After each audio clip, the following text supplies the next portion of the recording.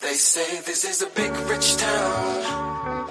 I just come from the poorest part.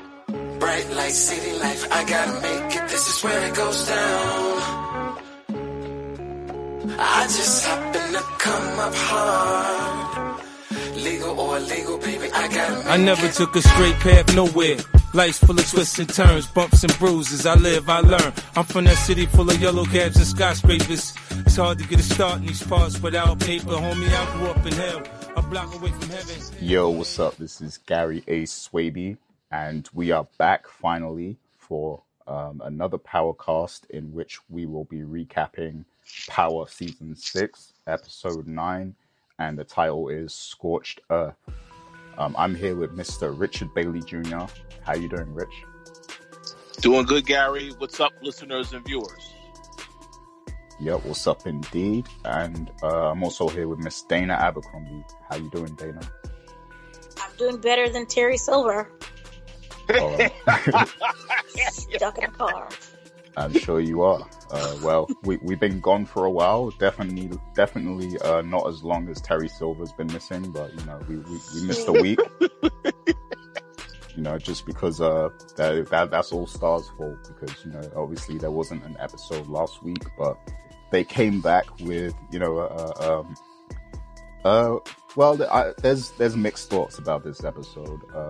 I feel like they did a good job of like building up the tension, you know, for the final couple episodes and stuff of this season.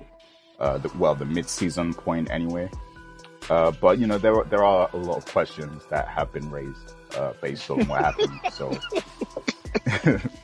So let's get right into it. I'm going to give like a play-by-play, and you know, I'm going to ask you guys questions at certain points. But if you have something specific to say, definitely, you know, stop me and let me know. So let's get into it. So at the start of the episode, we see this scene was actually teased last week by Stars, but we see Tommy returning cash to his father.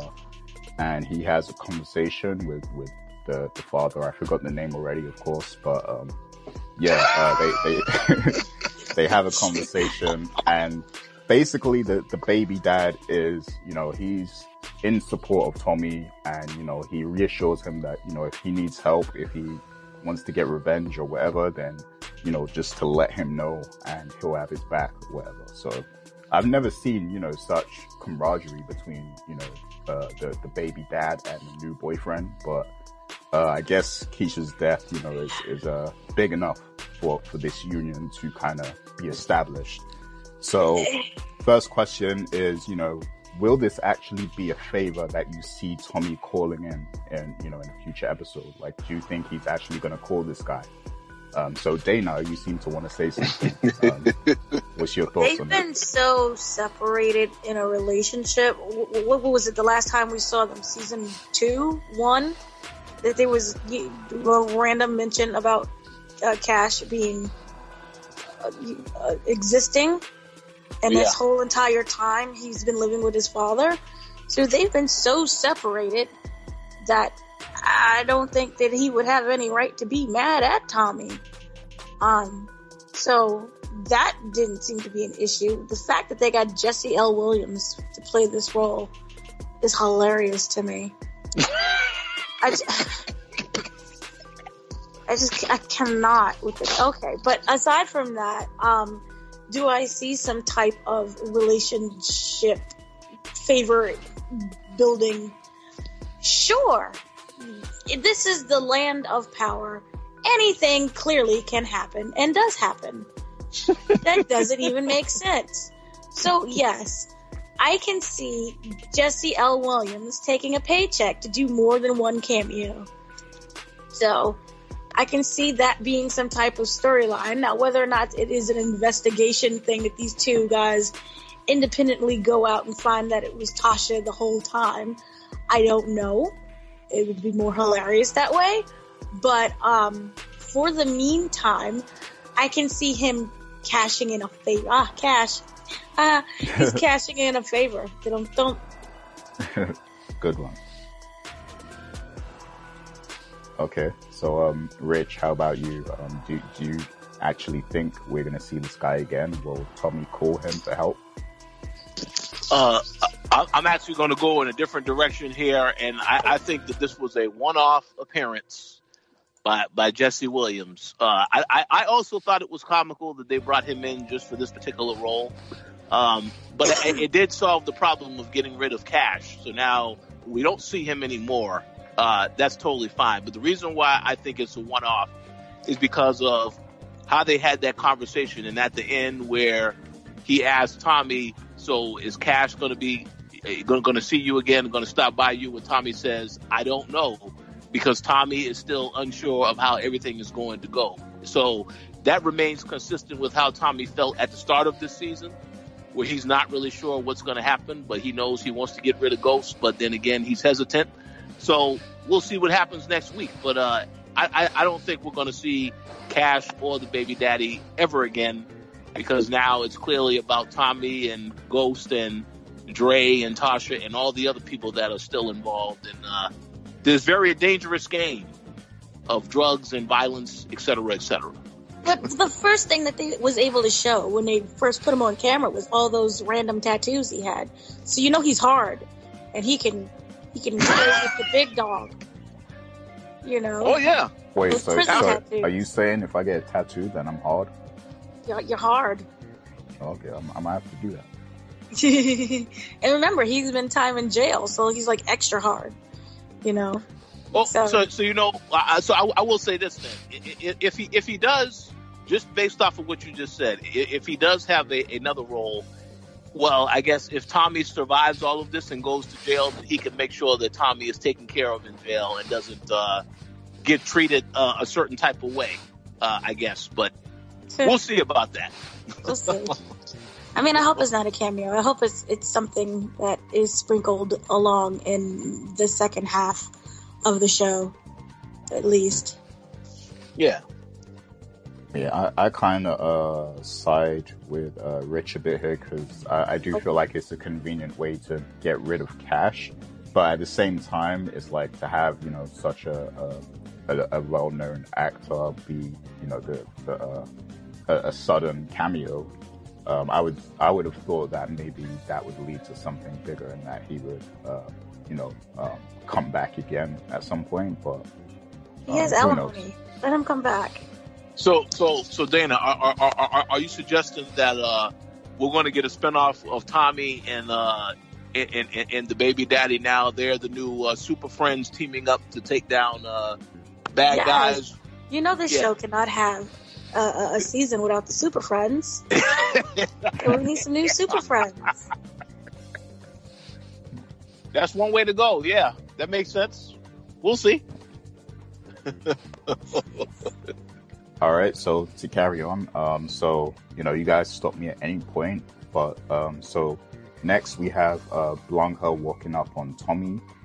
She questions him about the murder and everything, and, you know, basically she kind of deduces that Tommy didn't actually do it, because, you know, she kind of reads him. She reads his facial expressions and stuff, and she kind of sees that, you know, maybe he didn't do it. That is when the writers really dug a hole for themselves.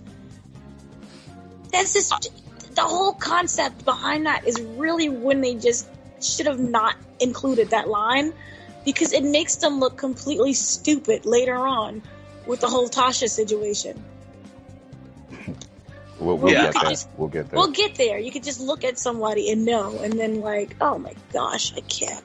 And I also would like to make a comment before you continue, Gary, and that is that I know we said last week that obviously in that scene between Tasha and Lakeisha, we saw that Tasha no longer had an earring. So I thought they were going to go back to that because, I mean, obviously that was right there for the taking for you to really expose. But the way they presented this episode is like, you wouldn't even know that the police even investigated the death because we didn't see footage of them at the scene of the crime. So they just know that she died. So it's an open shut case, but we don't know who did it. So we didn't even bother searching or anything. So, yeah, I was thrown off by that because I thought for sure they were going to come back to that. But I guess no, that's not the path we're going to take. So even just a scene at Keisha in the morgue with Tommy would have just been something that was more grounding instead of just a random roll up. Yeah, I agree. Yeah. So next, we see Ghost, he appears to have secured a new property, and Ramona walks in with Miss Walsh, which is the other individual that's running for the governor's seat, and they actually come to Jamie with a proposition, I guess, and they actually want Jamie to be the lieutenant governor, I guess, of Miss Walsh's campaign, and Ramona would obviously be assisting with that. And I guess in the scene, Ghost kind of agrees to it. So we see that happen, and then which, by the way, one of you guys called it. You guys said, Gary. Gary called it with the whole politician storyline. Yep. Yeah, but we'll see how far it gets, though. But yeah. But yeah, that's where it's going. So, so next. Wait, did I miss something? Next, Ghost calls Tommy to confirm that he actually planted the weapon, because the whole reason that he kind of secured that property is because he wanted somewhere to murder Jason, and deal with that whole situation. Obviously, Tommy and Ghost have been talking about this for the past few episodes. So, now they're actually going to go ahead and do it now that Ghost has this property. So he calls Tommy to confirm that, Tommy planted the weapon where they agreed. And Tommy goes along with it. He tells him, he did it basically. And he doesn't say anything about Lakeisha or let on that, he has a grudge with Ghost. And then, we see Blanco speaking to Dre about Lakeisha's death.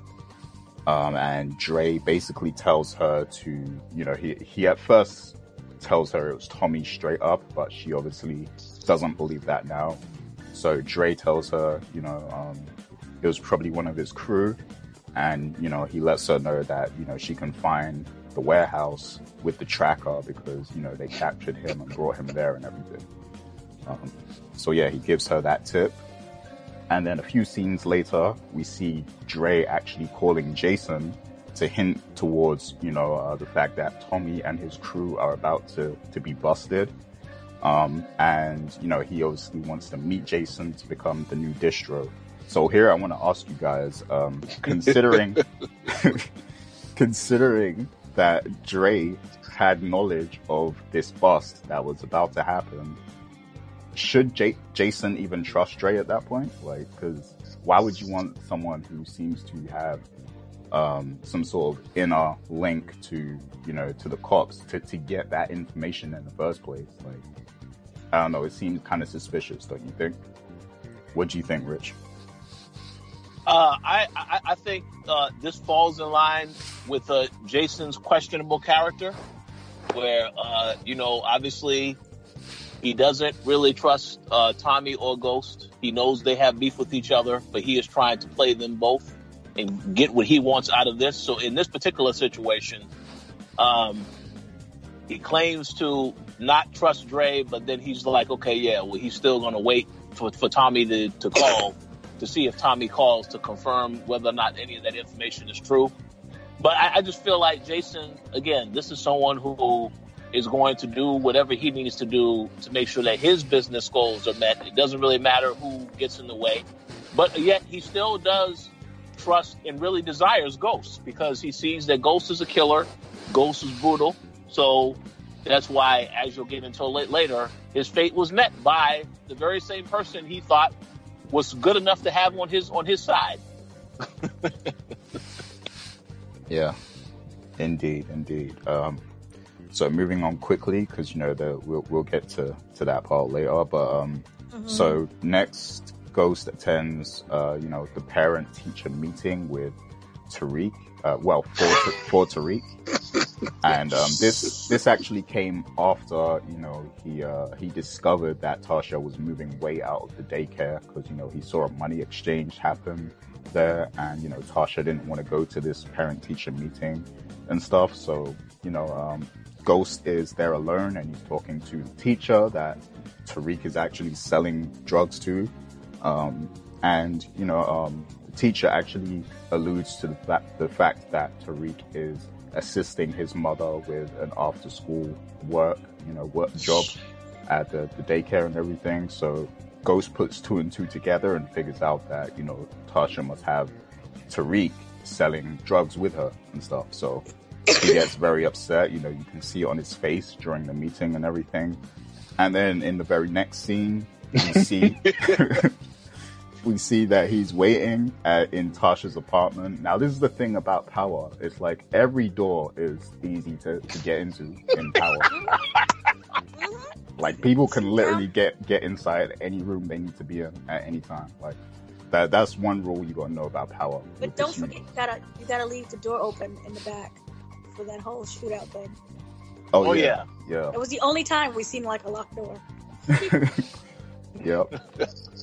Yep. So like all doors are either unlocked or easy to break into. So that's just the rule of thumb for Power. But yeah, he's waiting for Tasha when she gets home, and he confronts her about, you know, using Tariq to help her and everything. And obviously Tasha, she's arguing her side and saying that, you know, she's trying to protect him and everything, and that it's Ghost's fault that, you know, he made them that way and stuff like that. And then Ghost gets very upset, and it actually gets physical. He puts hands on Tasha. You know, he grips her, grabs her, pushes her against the fridge and everything. And he leaves a mark on her arm, which we're going to see a lot throughout the episode. But I wanted to ask you guys, is this the moment that Tasha actually loses all respect for Ghost? But she should have been lost all respect. I'm slightly confused. What was her breaking point? I mean, it seems like she's always halfway out. Like. Right, but remember, later on, they kind of did like this montage flashback of her being angry. So at that moment, I don't think that was the full breaking point. I think later on is that breaking point when you do the whole Angela and everything else situation. But I just really feel that she's one of those characters who, instead of trying to overcome your circumstances, she gives into it, and she becomes very aggressive when she can't get her. This is gonna sound, I don't know how to fully explain it, but I feel like Tasha is at the point where she's making excuses for herself. We had this conversation, I believe, last season, where we originally thought that this was going to be the point when Tasha moves out and she's making it on her own, and yes, it's going to be struggle and strife, but she's an independent, strong woman, and she can do anything that she puts her mind to, despite her mother just being weird and wanting to that easy, quick, fast money. And instead, we just saw Tasha fall back into the same patterns of which we've always known her to be once that time, you know, once that struggle started to get real. So when she moved out and she ended up in that apartment, which, by the way, has a really nice view, and those windows are fantastic. See what you can find with New York City with those big wide windows like that. I don't know what part she's in. It looks like it's Brooklyn, but, you know, you be grateful that apartment is, you know, repaint it, do something. But you don't have to have all this ridiculousness with the drug thing. But we saw her kind of be in the apartment, and yes, it was considered a dingy kind of apartment that she herself decided, let me not paint the walls and redecorate, but instead let me go back to this drug dealing life. So I guess she said she can furnish the apartment. It's not like that she's that bad if you get the apartment. But anyway, point that I'm saying is that it seems like anytime something gets hard, she goes back to her same old ways. And I, as a viewer, I'm starting to become frustrated with her. Uh-oh. I am, because it was like you was placed in this situation. You've been with Ghost for many years, since you guys were teenagers, I believe the story is. since you guys were teenagers, and I understand you may have been brought up in that lifestyle and that's what you're used to, but after a while, you're going to have to find your own independence and make that decision to, you seem like she wanted to break free from that. And it just seems that she's just making more excuses to fall into that way. And the fact that she's gotten her own son involved is just frustrating for me. And I forgot what the original question was. It was, is the this breaking point?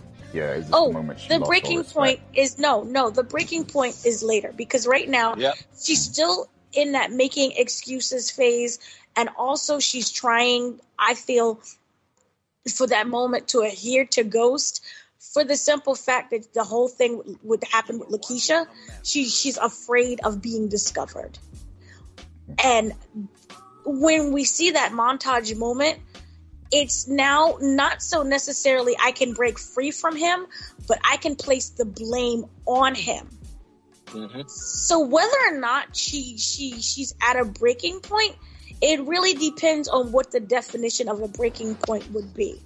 I see Tasha as someone as always going to make an excuse to be in that lifestyle. So fair enough. Yeah, it's not a breaking point per se, in the sense that breaking point of I don't want to go to jail and have my life be even worse. Okay, you got any thoughts on that as well, Rich? Yeah, I just was going to say, I do believe that she was pushed closer to the breaking point, but I do agree that it's what happens after that really is, I think, the moment where you're like, okay, this is it. I'm so done with this guy. I got to take him out one way or another. But I want one quick thing I will just say to the point of, and this will play into what we will see, I'm assuming, in the next episode. One thing that we can constantly agree on is that from the minute that this show started, and more so this season, in the more recent seasons, we know that Ghost is a very selfish person.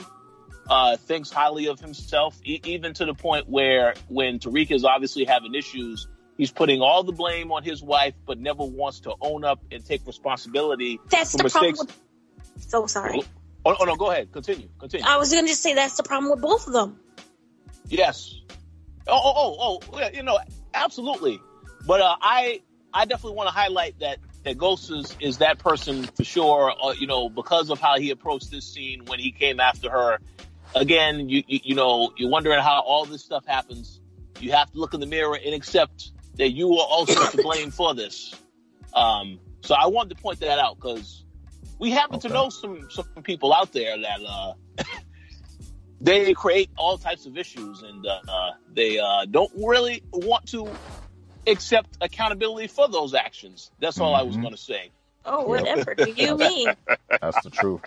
But yes. So Rich, since you brought that up, because my next question actually was, is this the worst thing that Ghost has done all season? Putting his hands on his wife like that? Don't fall for the trap. Don't answer that. Okay. If I was to answer that question, I would say, I think the fact that you cheated in the first place, that was absolutely horrible. When you decide to get violent and abusive, that is significantly worse.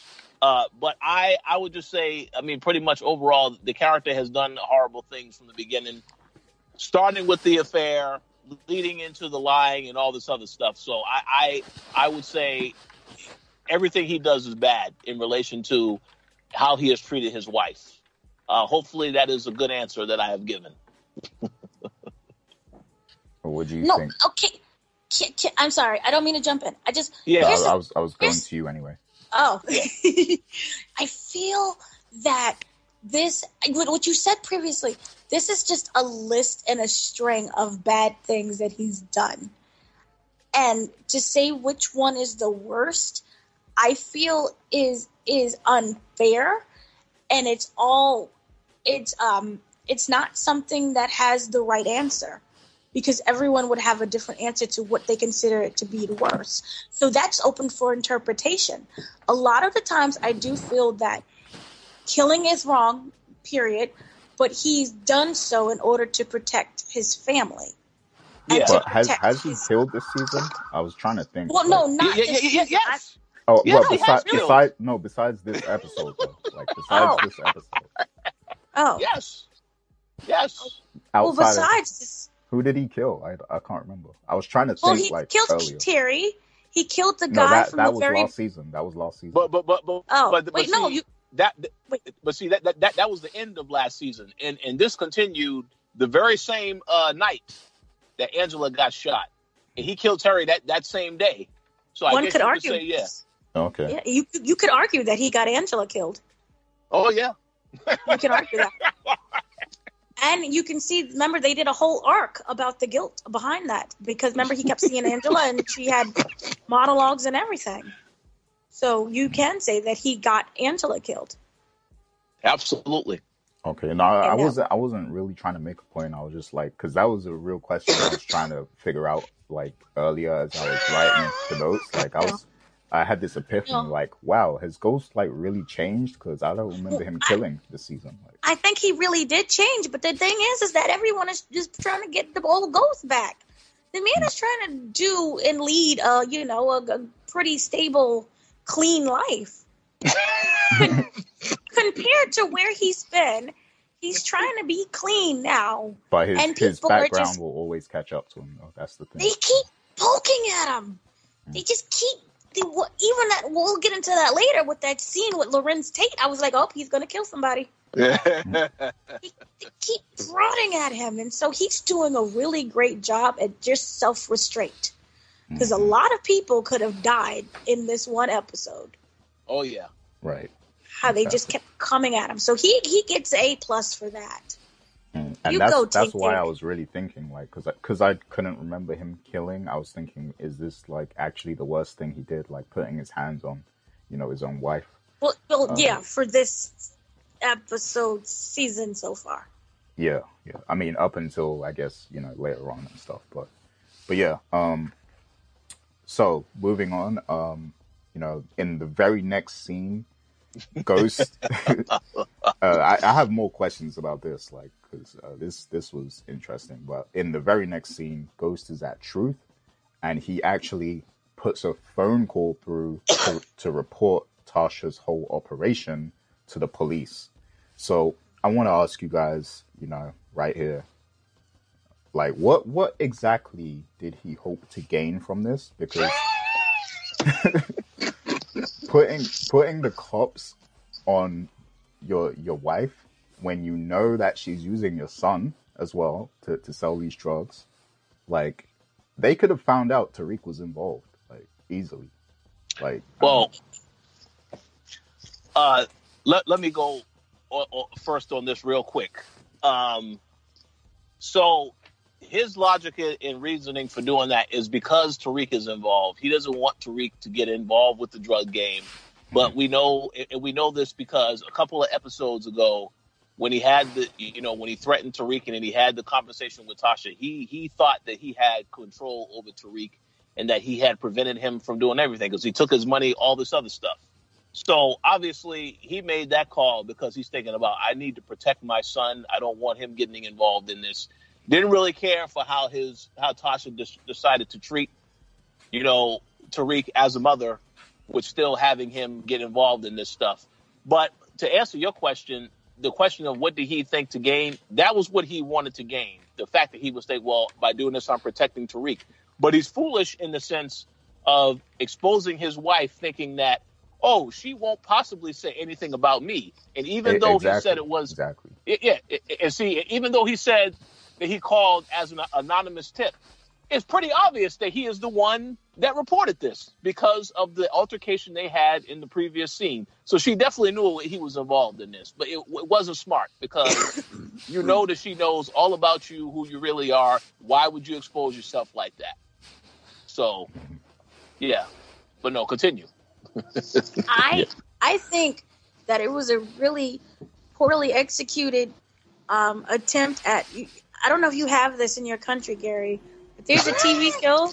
It's called Scared Straight. Oh yeah. Yeah. I've heard of that. beyond scared straight, where you see someone who's like, you have a kid who's doing bad and they're sassing back and they're trying to beat you, and so you get them thrown in jail and they spend like that whole day in jail being yelled at by prisoners. I think that it was like a kind of version where he thought that he could scare Tasha into doing what's right, especially in regards to Tariq. And by having your place of business being raided by the police, to me, that's pretty darn scary. To let you know that this is what can happen at any moment, at any time. And you can't trust anyone. And so, in a weird way, I thought that was rather effective. But obviously it didn't stick. Yeah. I don't know. Like, I just feel like it's not, if we're talking in terms of, the street code, it wasn't an honorable move at all. Like, especially. But he's not being street. Remember, he's trying to go on the straight path. So he's going to call up the scared straight people. I know, but like, you shouldn't even call the cops on your enemies. Like, to call a cop on your wife, like, wow. Like, that's just crazy. Well, at this moment, they're only husband and wife on paper. Yeah, I mean, he refers to her as his ex-wife in that meeting earlier. So I don't know if their divorce actually went through or not. But still. They've never been husband and wife since Angela got into the picture. Yeah, pretty much. But still, it's the mother of your children. Like, you called the cops on her. Like, wow, okay. But yeah, Ghost is Ghost, I guess. That's what he does. Snitch. Snitch is his name now. Yeah, he's straight up. Like, now I understand why he was willing to bring Dre back in the mix, because like he's obviously a snitch too now. So Oh my. Yeah. But yeah, Dre. So yeah, in the next scene, the cops actually, bust into the daycare while Tasha's stripper friend is there. And then, they search everything and they don't actually find anything. But her stripper friend is spooked out by that and she now refuses to work with her. So, Tasha kind of loses access to one of the places that she was making money, in the strip club and stuff. So yeah, then we see, Tommy sets up a meeting with his guys, at the warehouse and everything, because he wants to get ready to handle the Jason thing, I guess. But yeah, like, when that happens, while that happens, like, 2-Bit and Spank show up to the warehouse and everything. And then, it actually gets raided, and, Tommy's watching on, kind of thing, and and 2-Bit and Spank. Stupid. Yeah, 2-Bit and Spank actually, they're watching Tommy watch them, and they kind of think that, he set them up and everything. And, they kind of make threats to actually get back at Tommy. So I want to ask you guys, do you realistically think that 2-Bit and Spank can do anything about, Tommy at this point? No, they're adorable. I love them. They should have their own spin-off show, make it a comedy. But no, they just don't have that willpower. Not necessarily willpower. It's common sense. And I just don't see them being able to execute something and pull it off successfully. I do see them probably both dying, but not being smart enough to pull off some type of revenge against Tommy. So, I want to make a quick comment on this. Go ahead. One thing that we have learned from this show is that Blanco and Saxe, they now have, their whole goal is to pressure people into getting information. So now that they know that 2-Bit and Spanky are mad about Tommy, I'm pretty sure they will try to get some information out of them as to where they can find Tommy. Since apparently Tommy wasn't there. Now, they could have easily went to Tommy's place, right, and tried to get him, but I guess they have not decided to do that yet, or whatever they decided.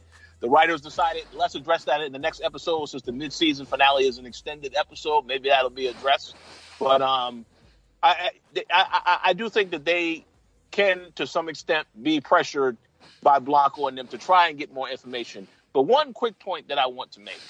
I want to give a rest in peace to Big G, because this character, it's like there was no acknowledgement whatsoever from them that they, I guess, when they had kidnapped Tommy and they tied him up and they brought him to that place, they were supposed to come back to that place, to, check on what happened with Dre. But I guess everyone completely forgot about that.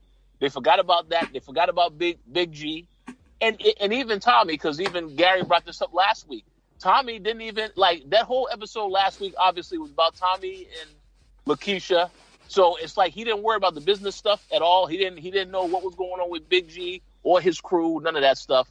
But you come back to this episode and it's like, still no acknowledgement that this other dude got killed. They're like, well, whatever. This is a side character. It's not important. And no one acknowledges it. Not even the guys who were with him when they kidnapped Tommy. So I'm going to say Dre. So I didn't understand that at all, but whatever. Yeah, that's hilarious how they just they just completely swept it under the rug. I believe it's because, there's so much detail to pack in now that the writers just, they were hoping that we wouldn't, realize or something, I guess. So they just kept it moving completely. We didn't even get a moment where Tommy's like, wow, Dre got away. What the hell? I need to find this guy. Yeah, exactly. Exactly. Yep. Mm-hmm. None of that. Yeah, so that's crazy. But speaking of Dre, in the very next scene, we see him enlisting his very own team of Avengers. He got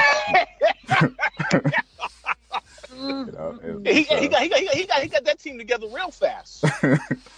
Yeah, he spawned them. He managed to assemble all these guys. So, and one point I just want to make before you continue. That would have been the perfect point to insert that guy that was on Tommy's team. Because what happened to that other character? You remember the other guy who, after they killed the one guy in the first episode, there was another guy. They said, okay, so now you are we going to have issues with you? No. I believe that guy is still alive. So why that would have been a perfect person to, because I didn't recognize any of those people that Dre was working with, but because that guy easily could have turned on Tommy if he wanted to, but I guess they said, whatever. This is a side character, not important. Let's just establish that Dre has his own team. So, but I just wanted to make that point.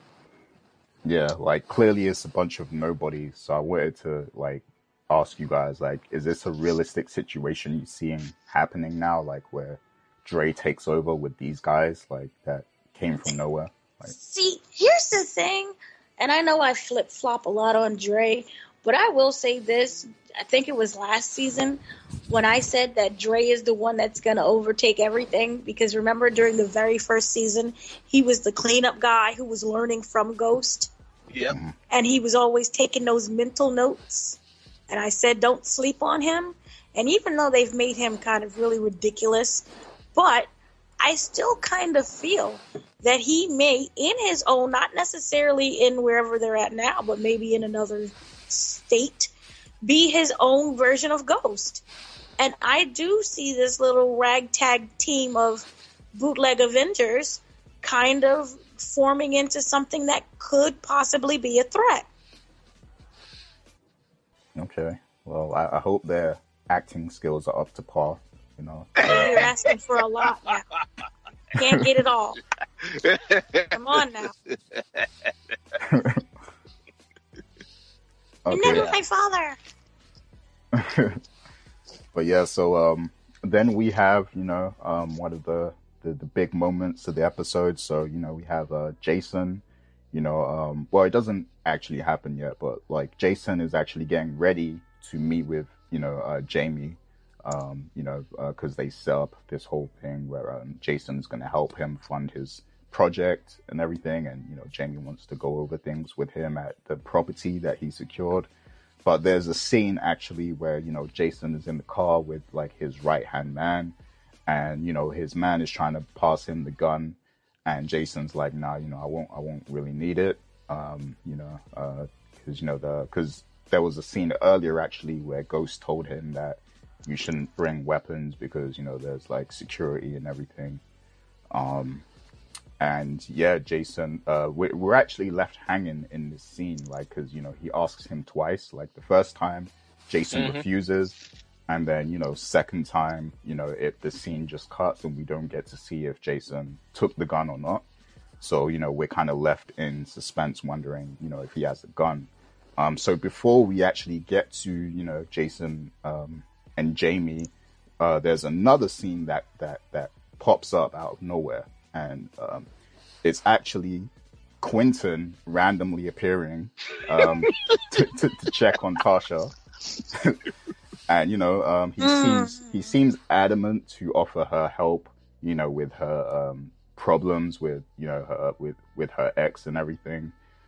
He actually sees her arm as well. And, you know, he's like, yo, let me help you deal with this and everything. And Tasha... I got it.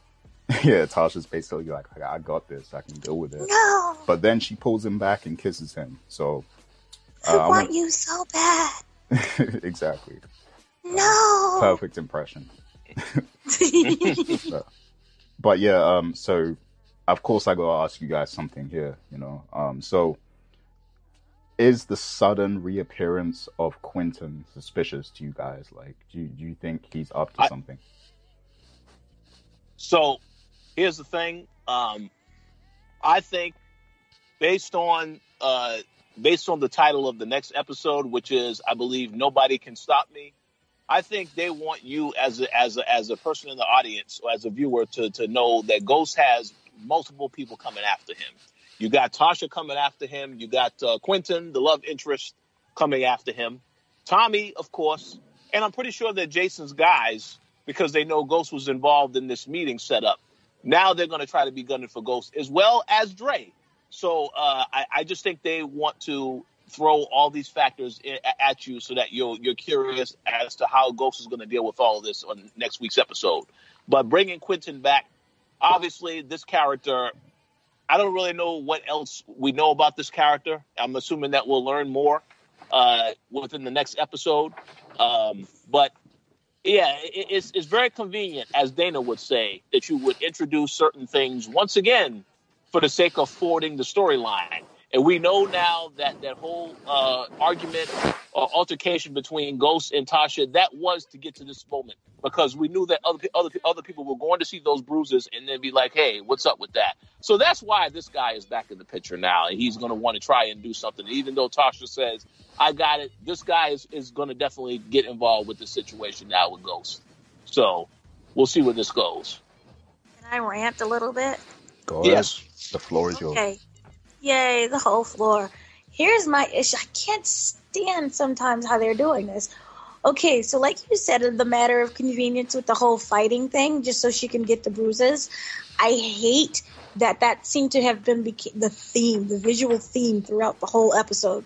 Where, like, she's wearing long sleeves, but then all of a sudden, you know, what are those bruises? Everyone's noticing these bruises, even though she's wearing the long sleeves the entire time. And yeah, they may be rolled up, but it's just I don't get what she's trying to do. She's trying to draw attention to what Ghost did so that she can get people to go after Ghost. In regards to Quentin, I really feel that this is not something that is like something that should be made a storyline. I feel that it is kind of one of those motives where, you know, you're really nice to somebody when all you just want to do is sleep with them. So you're going to be really nice. So you want me to take care of that, Ma? You want me to buy you some groceries, Ma? That kind of thing. Is that how the dudes in your life talk? What? Anywho. I wish someone got me some groceries. Anyway.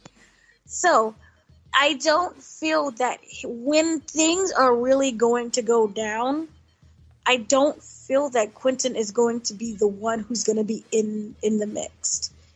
I just feel that he is one of those shoot your shots guys, you know? And so he's trying to woo her. And that whole scene with I don't know if we got to that part yet. Yeah, that was the scene with the whole, I want you too. I want you so bad. That whole scene there, I just don't feel that it was genuine and authentic from him. Not at all. And I think Tasha is once again being stupid. That she's just not able to see for herself. And it's just so odd that the whole thing with Tasha right now, that I just don't understand what the writers are trying to do with this character. That whole scene, again, it just was a matter of convenience, but it was a throwaway. Nothing significant, I feel, is going to happen from it. And the whole fight thing, like you said, that was just so we can get the bruises, so we can get, Ma, did he hurt you? No, you want me to take care of that? Ow, it hurts. Did Ghost do that? We can have him arrested. That whole thing. That whole, like, he won't beat you anymore. Come to our side and just tell us everything. It's frustrating. It's so frustrating at this point. Yeah, I feel you. With regards to Quentin, I kind of feel like, that I feel like he has more motivation. Like, there's something with him. Like, obviously, like I can understand what Rich was saying, in that they're trying to stack the odds against Ghost and have, a lot of people feel like they have to settle a score with Ghost in the next episode or whatever. But like, Quentin is clearly not going to be a guy that he's not going to be a major factor because his character hasn't been around long enough. So like, I don't know. I feel like this is some sort of swerve or something. Like, I don't know. But yeah, the scene was weird. Definitely weird because he hasn't been around in how many episodes. But yeah, we'll have to see what comes of it. I'm sure we'll find out next week. So we'll see. And also, why is she running a daycare when she can't take care of her own kid? Bothers me. Yeah, she does the most in that daycare. Like she sells drugs out the daycare. She has she's kissing guys and like being sexual. And what is she on? Like her 10th man by now? Oh, whoa! Whoa! Woo! I mean, whoa, do you, boo? But this is like some weird. At first it was like, a personal vendetta against Ghost because the whole Angela thing, and now at this time it's just sad. Oh yeah, absolutely. A pogo stick. Just jumping. We'll talk more about that later, but yeah. So we have this scene where Jason walks in to the property, the building. Ghost is waiting for him. He goes through the metal detector, and all the viewers are holding their breaths, waiting to see if he's strapped or not.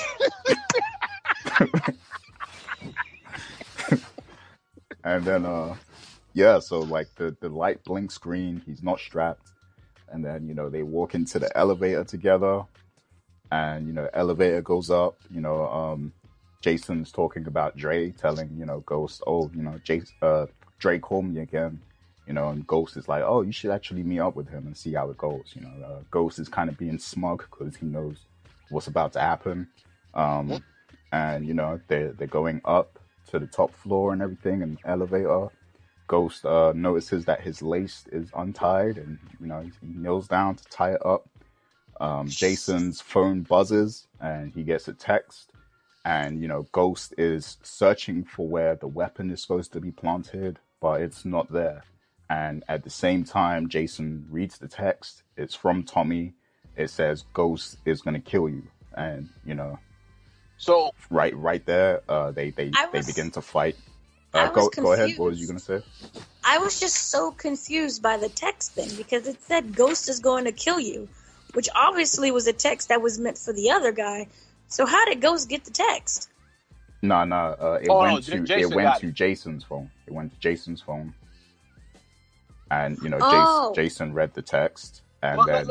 Okay, yeah, I must. Yeah, what was you going to say, Rich? Before I continue. So let me just ask this question, and this is just from. I have to ask this because maybe this is work for you or Dana, or maybe it's also work for other viewers. Is it possible for somebody to get a text in the elevator? That's just a common question I would like to get an answer on, because that has never happened for me, so I was confused about that. I have a bad service provider, so my signal always drops. Like I was at Comic-Con the other day, and I had no signal like the whole day. So yeah, I would not have signal in the elevator. Okay, Dana. What were you going to say? No, I don't get any. Look, I have like the worst. I have T-Mobile, and I can't get anything. I'll be in my own house and it just dropped. So I don't understand that unless you have like a really good service provider. Well, I mean, I guess that's what he did with the $2 million or whatever that he took. Like he bought some super service phone or something. I mean, just the suspension of disbelief. If he got the text before he got into the elevator, but he just didn't read it at that moment, okay, then yeah, all right, that makes sense. But I just was a little like, okay, all right, that's whatever.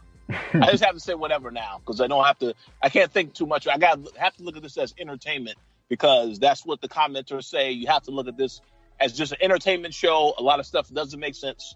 But yeah, I was thrown off by that. So I want to make sure I wasn't the only one. Yeah. So to continue, the realization hits them both at the same time. And then, they start fighting. They start having a scuffle inside the elevator. And it ends up with, Ghost kind of, Jason has some sort of hidden, like not rope, is, what would you call that? Like a string, I guess, like some sort of string. Yeah, I was confused where that just came from. It would have been more believable if it was like if somebody was wearing a tie. Yo, like, I got one question, though. Like, is Jason James Bond now? Like, because he pulled that out of his watch, like he had that in his watch. Like, wow. Like, that's some crazy gadget. Unless you're that paranoid, people are going to kill you. You just walk around with the string in your watch then. Oh, yeah. Absolutely. He had to have some type of backup plan, because Jason is such an excellent antagonist, so they had to make him have something. Yeah, so, go ahead. I just want to say that scene, obviously another high tension scene with you wondering what was going to happen. I mean, we figured that this was going to be Jason's last episode. I'm not really a fan of the Jason character, so I was happy to see this character get killed off. No offense to the actor, but the character is just a pointless character in my opinion. They should have got rid of him a long time ago, but obviously they had to wait until the end of the season so we can get to the confrontation between Tommy and Ghost. But just a high tension scene. Ghost chokes the life out of Jason. Yep. Yeah. So, but that was interesting. Yeah, he takes the string and overpowers him and squeezes the life out of him, and then he pulls him out to the rooftop. And this is Dana. This is actually where he takes Jason's phone, and then I gotta give them credit for actually doing this, because they made Ghost use his thumb to unlock the phone, and then he read the text. So that made sense. Getting a text inside the elevator didn't make sense, but that part did, at least. He reads the text and he sees Tommy set him up basically for Jason to hurt him or whatever, to kill him. And then, Ghost, he does probably one of the smartest things he's done for a while. He texts Dre from Jason's phone because, obviously he just heard about the conversation that they had. So he texts Dre from Jason's phone and tells him to meet, Jason at that location. And then Ghost goes downstairs. He tells like the security dude that he paid off. He tells him, when Dre comes in, call the cops. Let him go upstairs and then call the cops. Basically, so his plan is to have Dre, have the blame be on Dre for that murder, basically. Any thoughts on that? How he set that up and when he read the text and all that stuff. That, in my opinion, that's a plan that came together because Dre was the one that had called him. Pretty sure that Ghost knew that Dre was going to probably still try to go behind his back and do something. So now that he got that phone call from Dre, that was probably when he said, okay, well, let me set this up now and try to take Dre out the picture. As you'll get into later, though, very ridiculous how Dre didn't get caught, but we'll address that soon. Oh yeah, we'll definitely address that. Oh gosh, that's a whole story right there. Mm-hmm. Yeah, so like right after, Ghost actually calls Tommy, and this is the first time he learns about Keisha's death, because Tommy is like, I know it was you who killed Keisha, and Ghost obviously, he knows nothing about it, so he's like, well, Keisha's dead. And Tommy's like, I don't believe you. Like, I know you did it. Blah, blah, blah. And, they just kind of end up doing their whole I hate you routine that they've been doing the whole season. So, yeah, that happens. So, and then, go ahead. Let me just say real quick. I don't want to cut you off. At this point, because they have made Ghost to be very meticulous in thinking things through, he should know right away Tasha did this. Because the last episode, he had a conversation with Tasha. He said, you need to talk to your girl about this situation. So he should instantly think maybe Tasha is involved in this. But he does not address that yet. So I guess we have to wait to see if that's coming the next episode. I don't debate it whether or not Ghost knew if Tasha did it. And honestly, I don't know. If he knew, I just think that I don't know if he knows, and I just find it to be really weird that the only person who would know would be Tariq. So yeah, he has to know something. Not everyone can be that dumb, and the whole thing. He can't be. He's the one that told Tasha to go see Keisha, so he should know instantly. And this is what also drives me insane about this whole thing is that when Tommy discovered Keisha, right? He walks in the house. Obviously, she's dead. I'm pretty sure you're going to look around at first, right? Yep. How come you are going to tell me you didn't see the suitcase that was there to know that she was ready to leave? Forget the whole earring randomly in the scuffle. But the fact that, remember, we saw her pack up everything. We saw her leave. So you have that. That means the closets would be empty. You would have a notice that that she left or she was planning on leaving. No one brought that up either. So everyone is conveniently dumb. And if you're going to tell me this entire show, the only smart person is Tariq, this doesn't make any sense of whatsoever. That's true. Yeah, it has gotten to the point, and I don't want listeners to listen to this and think that I'm hating on the show, but I just want to say that we've gotten to the point now where these characters have selective intelligence, like Well, Gary, you know what the excuse is going to be. Well, Tommy is overcome with emotion, so therefore he wasn't thinking about. No, I don't want to look around. I'm too distraught that my woman is here lying dead, and somebody must pay for this. And so, also, sorry. Oh no, go ahead. I was finished. I was slightly confused about one thing. If someone that you're really close to, if your girl dies, right? Aren't you gonna reach out to somebody?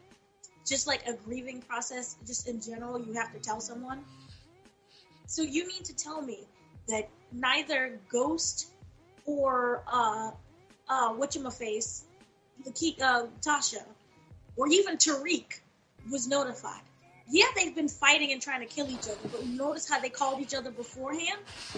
And then they have that weird dynamic friendship where, like, they hate each other, but they still call each other? Well, he does talk to them later on. Well, he did, yeah. He did talk to Tommy. Tommy did talk to Tasha and Tariq later, which I also found interesting because a couple episodes ago, he said Tariq, he almost threw Tariq off that roof. I don't want to see you again. Don't want to talk to you. But now, this is my only other family, so now I have to go back to them. How do you not tell what's her face? Tasha. Who was supposedly even though you guys had a falling out, she was still your best friend. Yeah. And you've been with each other for so long, but you tell the son? I don't understand how this is going. Oh, we're gonna get to that. Yeah. But yeah, let's carry on. Let's keep it moving. So, in the next scene, we have Ghost in Club Truth, and Benny is actually there. And Benny is basically like, the lead you gave me is incorrect because that guy was out the country when Proctor was killed. So he basically tells Ghost, if you don't tell me who it was, then I'm gonna think it's you. And of course, based on what just happened with Tommy, Ghost is like, okay, I can't prove it, but I believe Tommy killed Proctor. And they have a conversation about that, and I guess Benny is kind of going through the logic in his head. He remembers that Tommy was kind of awkward with him last time they were face to face, which was when they had to give the money to Vincent. So then Benny's like, all right, I'm gonna go handle this, because Ghost clearly hasn't handled it yet. So. So yeah, so I wanted to ask you guys quickly, if let's say Tommy didn't screw Ghost on the Jason situation, right? Do you think that Ghost would have still told Benny that it was Tommy if that whole thing didn't just happen? Probably not. He would have probably tried to, but the thing is, even though he told Benny that, oh, I think it's Tommy, but I can't prove it, he lied because he knows that Tariq was involved. Because the next thing Benny said, well, I know Tariq brought Lisa Marie over to me. Yeah, so that would absolve Tariq of all involvement. But Tariq is the reason why Tommy got access to Proctor in the first place. So he made sure to, once again, protect his son, but said, I can't really prove anything, even though Ghost knows what happened. Right. So, well, yeah, I don't exactly see him trying to get Tariq killed. Yeah. In that regard, because at the end of the day, yeah, Tariq is stupid, but he's still technically a child. Mm-hmm. And so I don't, if Benny would have any type of, compassion, you don't want to get Tariq killed in that whole Right. But that I didn't really have a problem with. Yeah, I wasn't saying it was a problem. I was just, it was just a general question of whether Ghost would have, in that situation, if he wasn't going through what, he was going through with Tommy. I was just trying to think, would he say that he thinks it's Tommy, or would he come up with something else, because I'm interested to know, like, what he would have said, if he wasn't going through it with Tommy right now. So that would have been interesting. But yeah, so in the next scene is, the scene that Dana just referenced, which is, when Tommy is, he goes to see Tasha and Tariq, and he discusses, the whole Ghost thing. He brings up Lakeisha, and this is almost like a therapy session, because it's like they're all venting. They're all venting about Ghosts, like they're all venting their problems, their issues. And, it kind of, before Tommy leaves, he kind of, basically lets them know that, this is it now. I'm going to go at Ghost, like full steam ahead at this point. And, because obviously, there was that understanding that he was going to let them know when he's going to make the move. And, this kind of was him telling them, this is it. Like, I can't hold off anymore. I'm going to go get Ghost now. Like that was him basically telling them that. But, of course, he brought up the whole Tasha thing. I mean, the Keisha thing, sorry. And Tasha kind of acted like, she was, she didn't know what happened. And, she acted surprised, fake crying or whatever, So that happens. And then, Tommy leaves. And then Tariq, like Dana said, suddenly, his IQ went up, and he realizes that his mother, was lying, and he asks her about it. He asks like, why didn't you tell me that you did that and everything? And Tasha tells him that, she's trying to protect him and everything. And Tariq has like, his voice kind of like breaks for a second, and like he yells, and he's like, I should be the one to protect you, like. Whoa! He yells that scene. Whoa, So, that was interesting. oh, and he sees, he sees the arm injury as well, and that kind of gets him upset at his father. So yeah, I want to ask you guys your thoughts on all of that whole scene basically, which was. I guess this scene is basically them being in mutual agreement that they have to do something about Ghost. Like, so, what do you guys think of that? Okay, I just want to start by saying this: we can certainly agree that how they got to this point is very sloppy. There was a couple of things that were done poorly, a couple of things that are done okay. But I will say this: now I do feel as though, in a sharp comparison from the first episode of the season to this episode, now I could see why certain characters would have the motivation to kill Ghost. Obviously, because of what happened to Lakeisha, Tommy is now even more so, even though Ghost did not kill her, now he definitely has motive to kill. Tasha has motive to kill because of the fact of all the stuff that she's gone through with Ghost, and then the fact that he almost got her caught by the cops. And now Tariq also, because I guess, he just feels as though he is still rebelling against the parents, and he thinks his father lies and all this other stuff. So I can understand now more so with this episode where it's all coming to a head of why they all want to go after Ghost. But with all that said, I just find it interesting how Tommy, once again, a couple of episodes ago, I wanted to throw Tariq off the roof. Now I'm telling him and Tasha, I'm still working with them, even though they have their ups and downs. But now this is your only family, so I have no one else to go to but you guys. So I kind of feel sorry for the Tommy character, but he needs to wise up and not deal with any of them after this. But obviously they're going to continue to play this out because him dealing with Ghosts, this is not going to be an easy thing. They've had a lot of emphasis in past seasons where he was going to have to kill Ghost. He was ordered to kill Ghost, and he never went through with any of this stuff because that is his brother. That's his family. So I'm curious to see where they go with this in the next episode, because obviously there has to be some type of resolution with all of this. So we'll see what the next step is next week. But yeah, that's all I had to say about that. Yeah. Okay, so all right, let's break this down. So we have the convenient arm issue that everyone needs to point out, despite the fact that she always is wearing long sleeves. She randomly has that one arm with the sleeve up, which I'm confused about what that whole thing, but okay. So we have Tommy basically coming in and the whole, Lakeisha's dead? And, that was just odd as well, because again, it just shows how come you didn't tell Lakeisha earlier. Not Lakeisha. I'm sorry, I keep mixing these two names. You're not telling Tasha earlier that, Lakeisha has died. So that right there is just odd in itself. And Tariq, like I said previously, he's the only smart one in here because he's the one who's not saying anything, but he's watching everyone else's actions and their reactions. So that's just funny from his kind of standpoint because he's like, this girl's, she can't be serious. I feel that this is, remember in Civil War how everyone is starting to pick a side in a team? Yep. This feels very Civil War-y, where it's like everyone is just gathering people to be on their side or to go, to find out who's against them. And this is what it's kind of feeling like.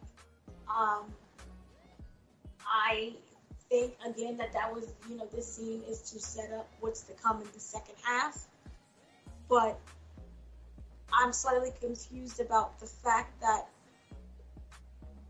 remember back when Tariq was in school and he was on the phone with, I think, his mom or his dad, and he did this, little emotional thing, and the kid, his roommate was like, I thought you hate your parents? He was like, yeah, I'm playing them both. I don't feel that Tariq is trustworthy because of that whole thing of I'm playing them both. So him saying, yeah, we're going to get back at Ghost. I'm here for you, Mom.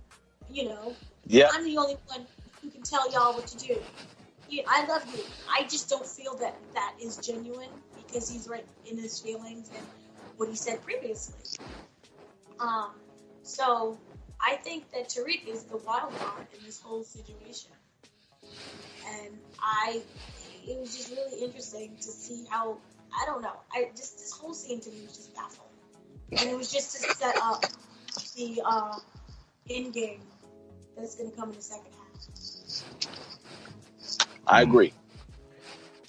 Now, like, don't forget that, so they all have like their own reasons for kind of hating Ghost in this moment.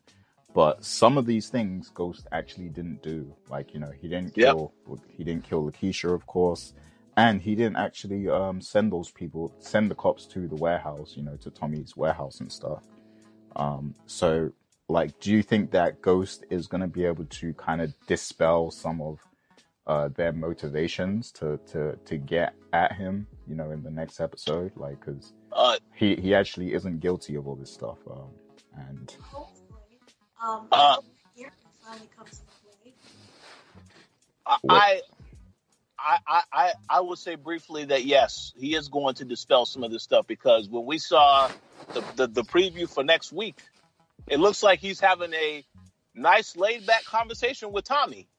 And it's not like they're shooting each other. Like he said, yeah, Tommy, so what am I going to be left with by myself while you go off and do your own thing? They were having a conversation. It wasn't like no gunfight out where like, oh, I need to kill him now. So yeah, I think some of this stuff is going to get dispelled the next time, because as much as you want to see Ghost kill Tommy or Tommy kill Ghost, I think a lot of people root for both Tommy and Ghost, so they don't want them to take out each other. They would rather them team up or go their separate ways. So I think that the writers are aware of that, and that Courtney Kemp is aware of that. But I don't know if it's going to end that way. But for now, at least they're going to have us believe that everything can still be worked out between these two to some capacity.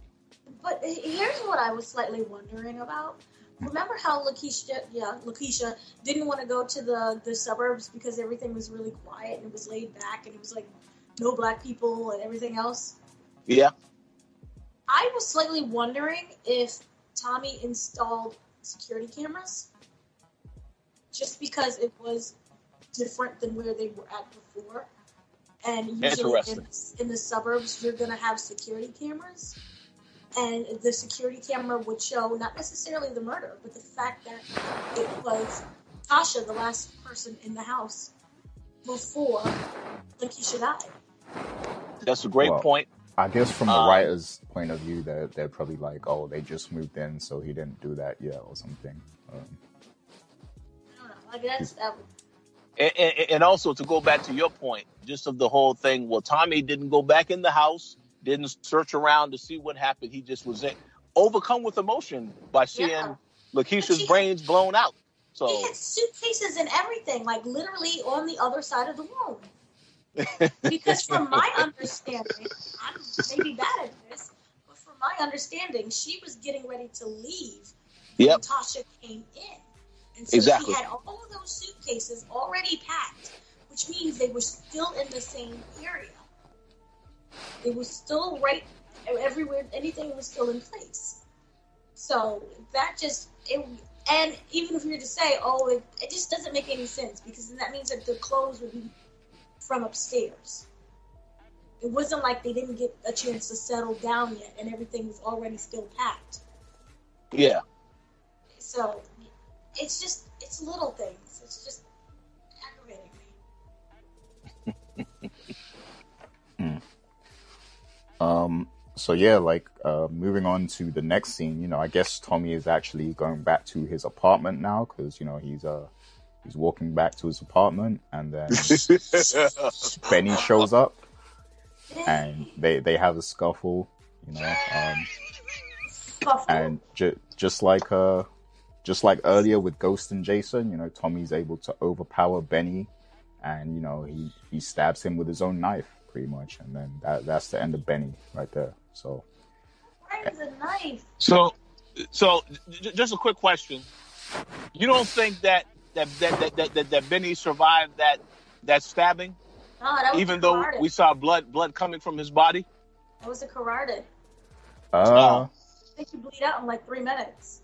Well, I mean, I don't think Tommy could have left him there, because that's his apartment. So Yeah. a guy dead outside your apartment. He can't let the cops find that, you know. Yeah, you're right about that. Okay. Yeah. I just wanted to ask that question because I don't want to be surprised next week. Oh, Benny, hey, we rushed him to the hospital. He survived. He's on the couch, no. chilling with an ice pack on his neck. Yeah. So yeah, Tommy would have had to have done something, you know, at that point because, you know, you can't just leave him there. But yeah, I think this is really like the writers just trying to tie up some of the loose ends so that, you know, they can do what they want to do next week, and whatever's going to happen in next week's episode, you know, they don't want a lot of loose threads, I guess. Yeah. But here's the issue. But we know that there's something else though. But yeah, what was you going to say, Dana? He didn't announce why he was trying to kill him, from what I remember. It wasn't like, hey, you killed Proctor. He just Yeah. It was down. that. Oh, Yeah, was that? they did have a brief conversation. Oh, okay. Yeah. Yeah, he said, oh, yeah, you had to do it. And then Tommy's like, oh, I don't know what you're talking about, man. That was it. Attack A. Tommy, yep, game over. A knife. Like a pocket knife. Yeah, so, I mean, we know that Lisa Marie is the X factor here because she has the you know, the necklace with the evidence. So I wonder how they're going to make that play out now. I mean, I guess Child Services is going to have to get her because she doesn't have a guardian anymore. So, Or they'll have a scene with Blanco going to visit her to make sure she's okay. Wait, hold on. What's that necklace you got on? Oh, let me have a look at this necklace. Oh, what's this inside the necklace? There you go. There you go. That's it. See, I wonder if Benny had the necklace to begin. Like, was he able to already open it? well, unless she told him, I don't know. Like, Yeah, we don't know about that. This is so sad for her, though. Jeez. Oh yeah, it's horrible. okay, I think I know what's going to happen like next week. So Tommy is going to be like on his way to finally kill Ghost. This will be even after they already talked, you know, in the preview or whatever. Like he's going to be on his way to kill Ghost, and then he's going to get like, you know, the cops are going to come after him, you know, about that murder and the agent. Well, see, that is the interesting dynamic about next week because, as I mentioned earlier, Ghost has a lot of people coming after him. You could say the same about Tommy because 2-Bit and Spanky, if they do manage to get free for whatever reason, free custody, they coming after him. Dre coming after Tommy because, you know, they attempted to kidnap Dre before. So yeah, it's a lot of people coming after him, and then of course the cops, Sax, etc. So it's going to be interesting for sure. Tommy and Ghost in trouble next week. I can't see 2-Bit and the other one, Spanky, being a threat. Yeah, I don't think they'll be. Being angry. No. I can't. Like, they're more talkers than they are killers. Yeah, the comic relief. Spanky is definitely the comic relief. So Yeah, I can't see it. Yeah, so moving on from that, Dre actually shows up to meet Jason, you know, at the building and everything. He goes through security, goes up the elevator, and then boom, he sees Jason, you know, laid out, dead, blood everywhere. And then, you know, he's like, what the hell? He actually says Ghost's name, so like automatically he knows who set him up. And then somebody flashes a light, you know, above the door. Like, I don't know why they were standing above the door as well. Like, that was weird. But yeah, like, flash a light and Dre runs away somehow. Like, I guess he jumps to the next building. And yeah, he gets away again. So that was a pretty questionable scene. Any thoughts about that? Yeah, when the door opened, did it slam? Like, how did the cop just know that he was down there? Was it a cop though? I don't even like. I thought it was like one of those security rent-a-cops that a building had. I was really confused. I didn't know if it was like a resident from like another building or like a cop. Because remember the guy only just called the cops, like the security guy or whatever. I thought it was a security guard. You know how so the I just want to make a comment about this scene and the one that follows.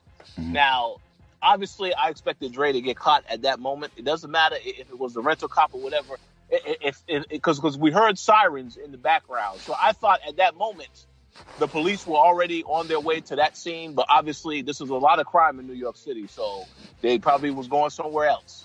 But yeah, okay, it's fine. He escapes that, but then he goes to Saks to ask for some protection. I gotta get. Well, you'll get into that later because something happens before that.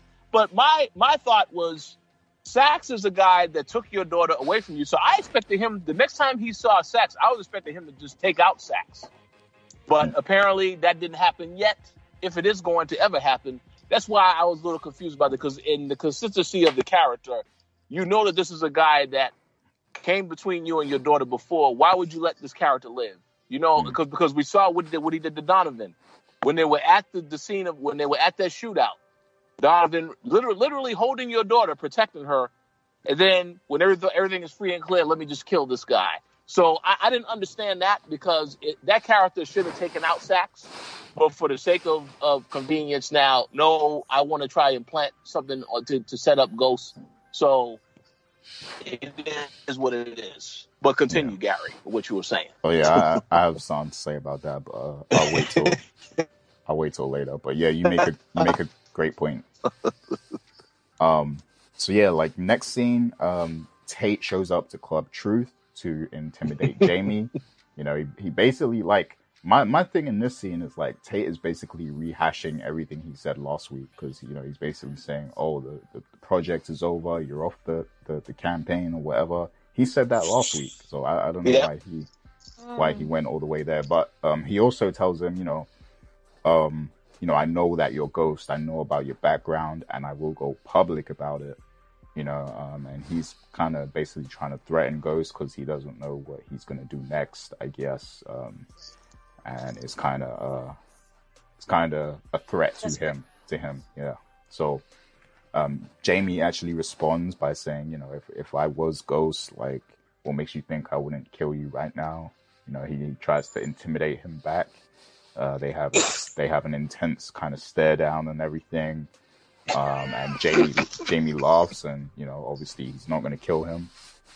And then, you know, he basically tells Tate, you know, watch the news tomorrow, or, you know, read the newspaper tomorrow, and you'll see my next move, basically. And then, you know, in the very next scene, you know, Tate is back at his headquarters, and, you know, he's trying to get things ready, get things together, and Ramona is actually on her way out. And, you know, Tate's like, you know, we need to handle this situation, you know, with a Ghost or whatever. And then Ramona tells him that she's actually leaving the campaign. And she basically tells him everything. You know, she says, you know, I'm about to join Walsh's campaign, and Ghost is going to, Jamie St. Patrick is going to be the lieutenant governor.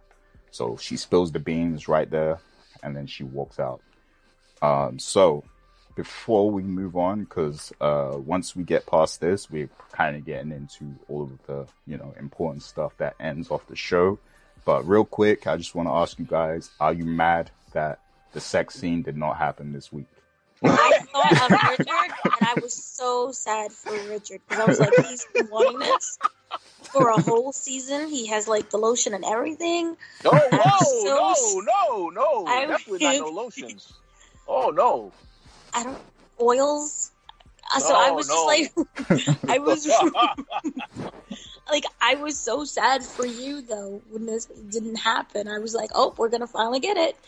And I thought the same thing also with Quentin at the beginning. Remember, because they ended up at the end of the scene with like this kiss embrace. Mm-hmm. Yeah. So I thought we was gonna get it twice, and we got nothing. It was a tease. So yeah, I felt really sad for Richard. Thoughts and prayers. They're really, really trying to like hype up this one now, like because you know they're really trying to tease the audience, like. But you. So. Go ahead. Oh no, continue first, and then I'll go after you. Oh no, I was just gonna say, we all know Courtney Kemp is gonna, you know, let the female fan base see Ghost naked one more time, you know. So, before he dies. So. Oh, shots fired. Oh, whoa. But wait, this whole situation was slightly hilarious to me. My mental thought process was, that they announced that Larenz Tate was getting the spinoff, right? Yeah. So I literally thought that this was the final big reveal, that 50 Cent was trolling us the entire time, and that Ghost was actually going to kill him. Because he had like this very small moment, the same moment that he had with Tasha, where I was like, oh snap, he's gonna kill. He was going to kill him, and I was like, well, it's well deserved, and he keep prodding and pushing him, so it would work. But he didn't do that, and I was like really let down behind that. But I think that. Oh, sorry. Oh no, go ahead. No, I'm no, going to say something after you. I think that scene is really just a huge testament to how Ghost has been mentally keeping everything together. Because normally I feel that if this was season 1 Ghost, Tate would have been dead by now. And that whole debacle with the robbery, I felt that he would have instructed Alfonso to shoot him. Oh yeah. So he's literally, Tate is alive because Ghost wants him to be alive. Why? I don't know. So I have a theory on that I would like to say very briefly. Go ahead. The same way you said that scene was set up to show the testament to how Ghost has restraint, I think that scene was to set up, if Ghost does survive, this is the key plot of the spinoff show where Ghost and Tate are going to be going back and forth against each other as they're trying to fight to get that governor's seat. Because you think about it, if you're going to give Tate a spinoff show, what's the opposing conflict that the character has to face? And if it is going up against the people who were once on his campaign, that makes a lot of sense, because I can see Derek, or perhaps Derek's former ex-wife, also joining Ghost's campaign team with Ramona to help them, because they all can expose Tate. They all have information on Tate. So I think that was why that was put in there. In the event that they do decide to keep Ghost alive, then that's what you're probably going to see back and forth. Who is going to be governor? Is it going to be Ghost, or is it going to be Tate? But for me, I don't want to see that. I don't want to see the continuation of Ghost's story.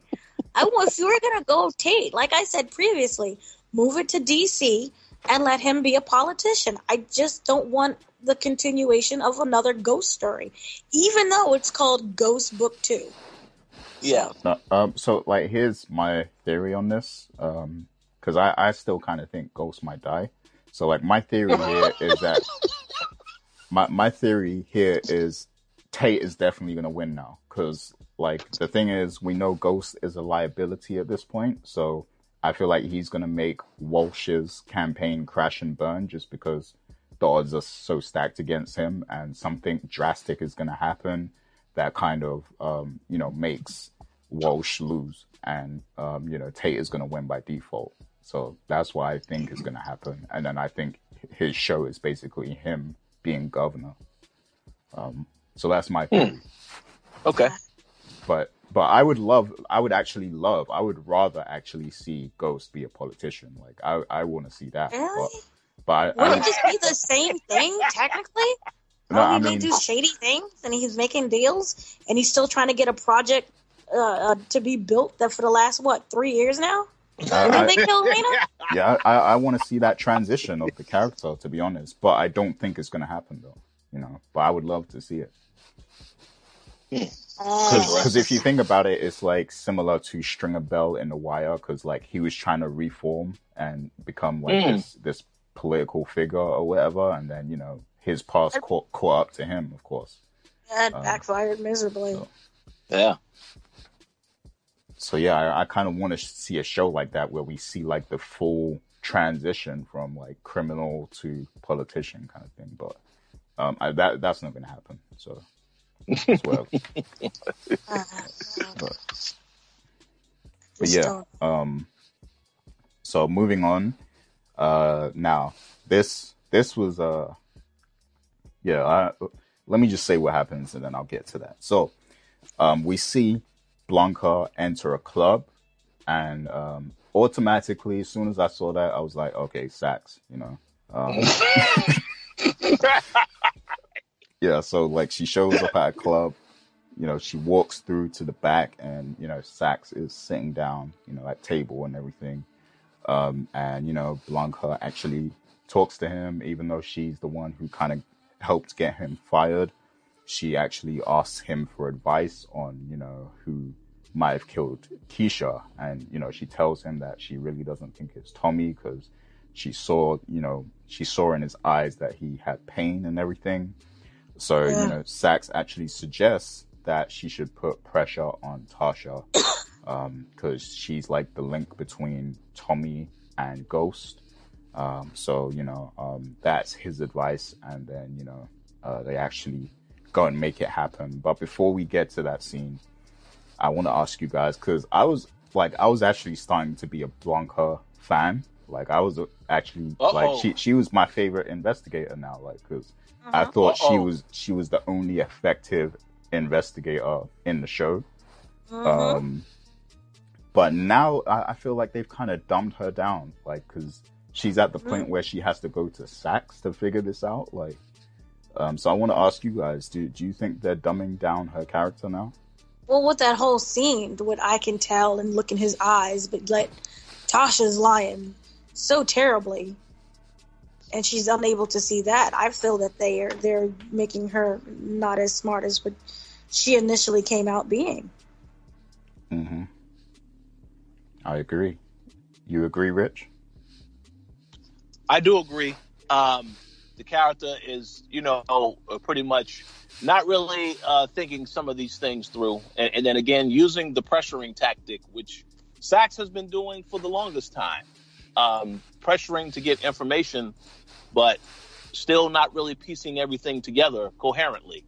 But again, this goes to show the breaking point the characters are willing to go to catch the guys. Because obviously Sax, and she mentioned that to him in their conversation, she knows that he wants so badly to take down Ghost, you know, Tommy, etc., that he will do whatever he has to do to get to that point. And she pretty much is at that level right now. Maybe she was respectable in the beginning because it didn't feel like she needed to go above and beyond, but now she is willing to do whatever she has to do. Just, she doesn't look as desperate as Sax does. This character just looks disheveled and worn down and all this other stuff, but she doesn't look as desperate as him yet.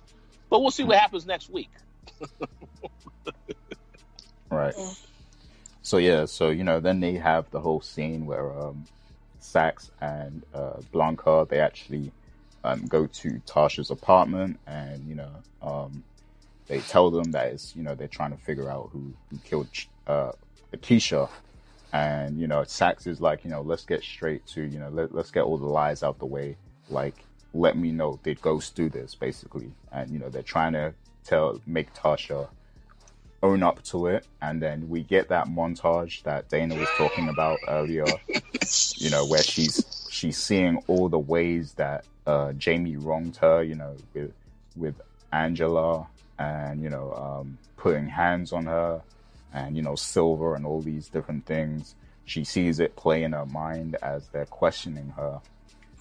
But then, you know, she says Ghost didn't kill Keisha, but he did kill Terry Silver.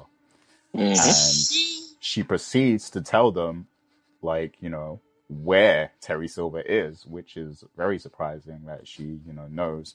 I guess what the writers are trying to convey here is that she knows Ghost so well that she knows what he would do with the body, but I don't know.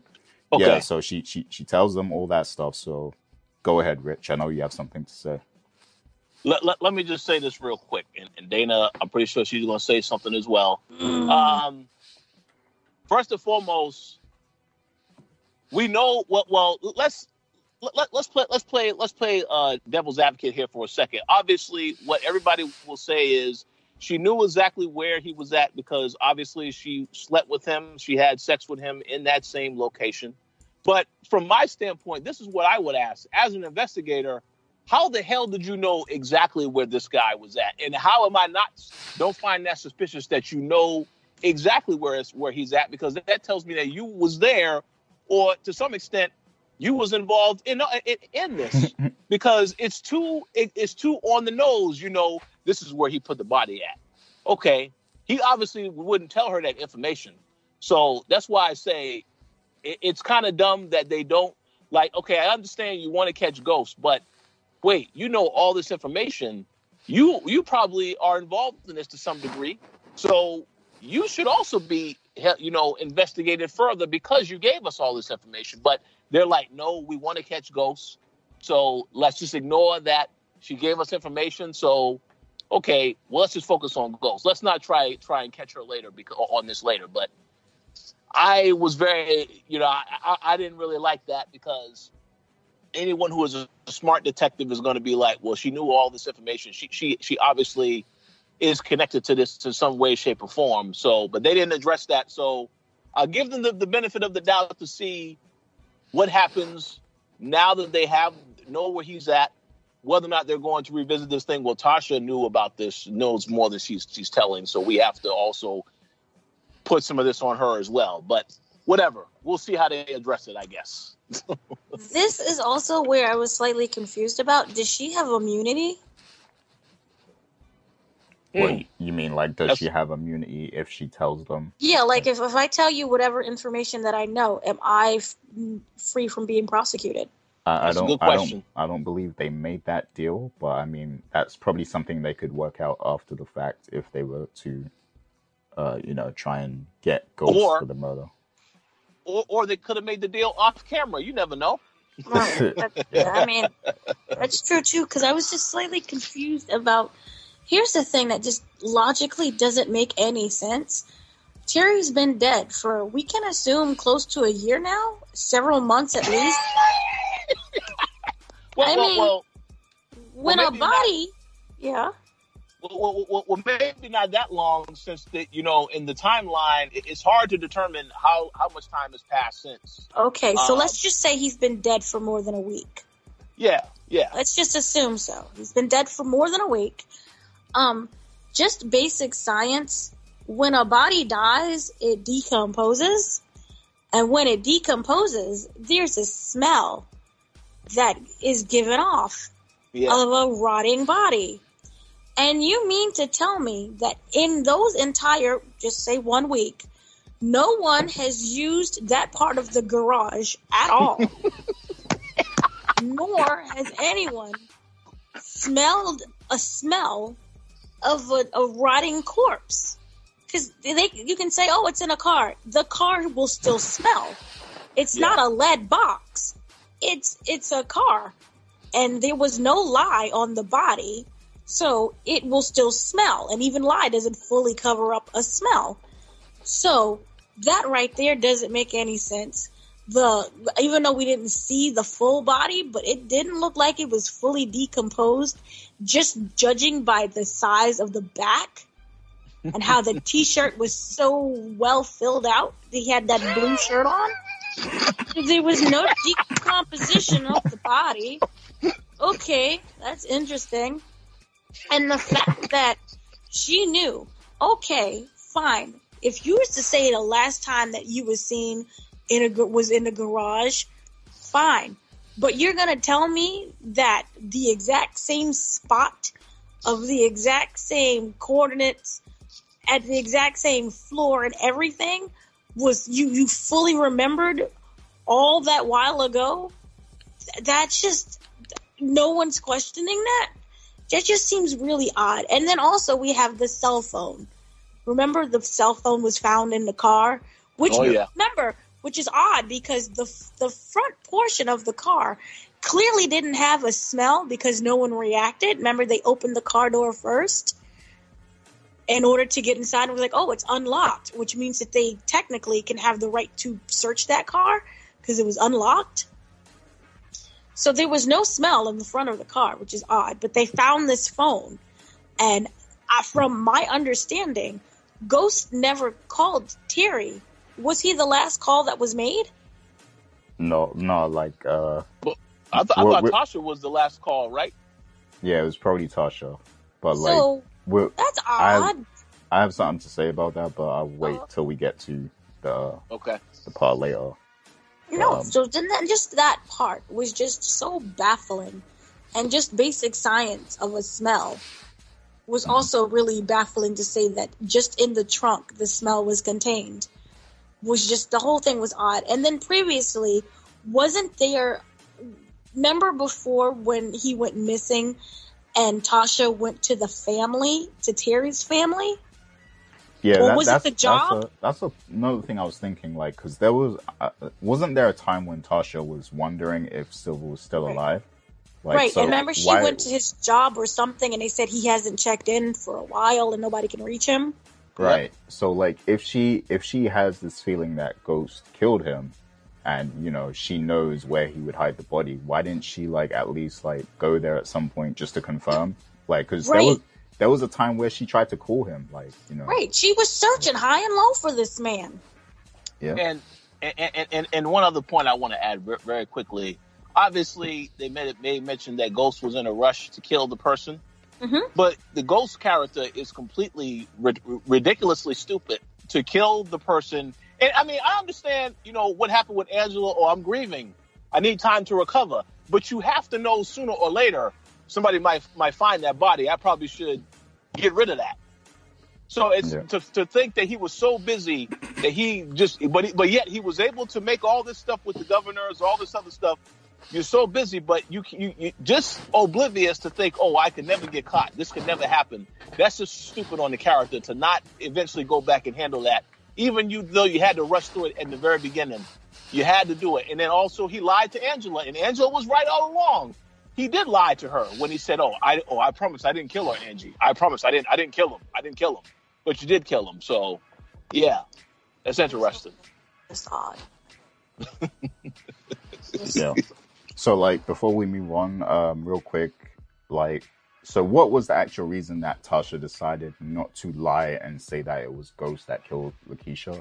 Like, because she could have just, like, you know, sold him out, because we've already established that they're at the point where they're okay with him dying, because they had that conversation earlier. So, like, why didn't she just, you know, tell them, you know, that he did it? Was there a reason? I think she is still dealing with the guilt that she was the one that pulled the trigger. Because, I mean, she was very quick to tell Tariq, oh, yeah, I did kill Lakeisha. She didn't say that to Tommy. And obviously, that would have been a different type of scene if Tommy knew about that. But I feel like Tommy's going to find out sooner or later. And I'm curious to see how that situation is handled. But, yeah, I would only think that she's still feeling guilt about having done it herself, so she doesn't want to admit that he did that, even though she could have. But I don't really know other than that. It just has to be, I guess, guilt that she's still dealing with. She doesn't want to admit that, but she definitely knows, for some reason, exactly where he killed Terry, that the body is still there. So, you know, she said, yeah, let me expose that. Right. Okay, yeah, I was just curious about that. You know, I'm not saying it's a problem that she didn't. I'm just saying, you know, it's just a question. You know, we like to analyze these shows. That's all. You know, so don't come at me. I'm just asking. No, they definitely coming after you, Gary, today. Yes, absolutely. Honestly. Okay, so let's move on, because you know, we've been here quite a while already. So yeah, let's move on. They find the body and everything, and of course Sax, you know, he takes the phone, puts it in his pocket. He doesn't tell Blanca about it. You know, they find the body. They find Silver's body. They just need to find a way to, you know, tie Ghost to the murder. You know, that's what they establish at that moment. You know, they need evidence, basically. And then we see, you know, Dre comes rushing into Sax's apartment later on, and you know, he's very disturbed about being set up for the Jason situation. And you know, this is what the part we were talking about before, like, you know, with Dre, like, why would he go to Sax? So, you know, Sax actually gives him Terry Silver's phone, and he tells him that he should stash the phone in Ghost hotel room, and they can eliminate the Ghost problem, and get him arrested for the murder and everything. So I want to ask you, like, Rich, because we brought this up before.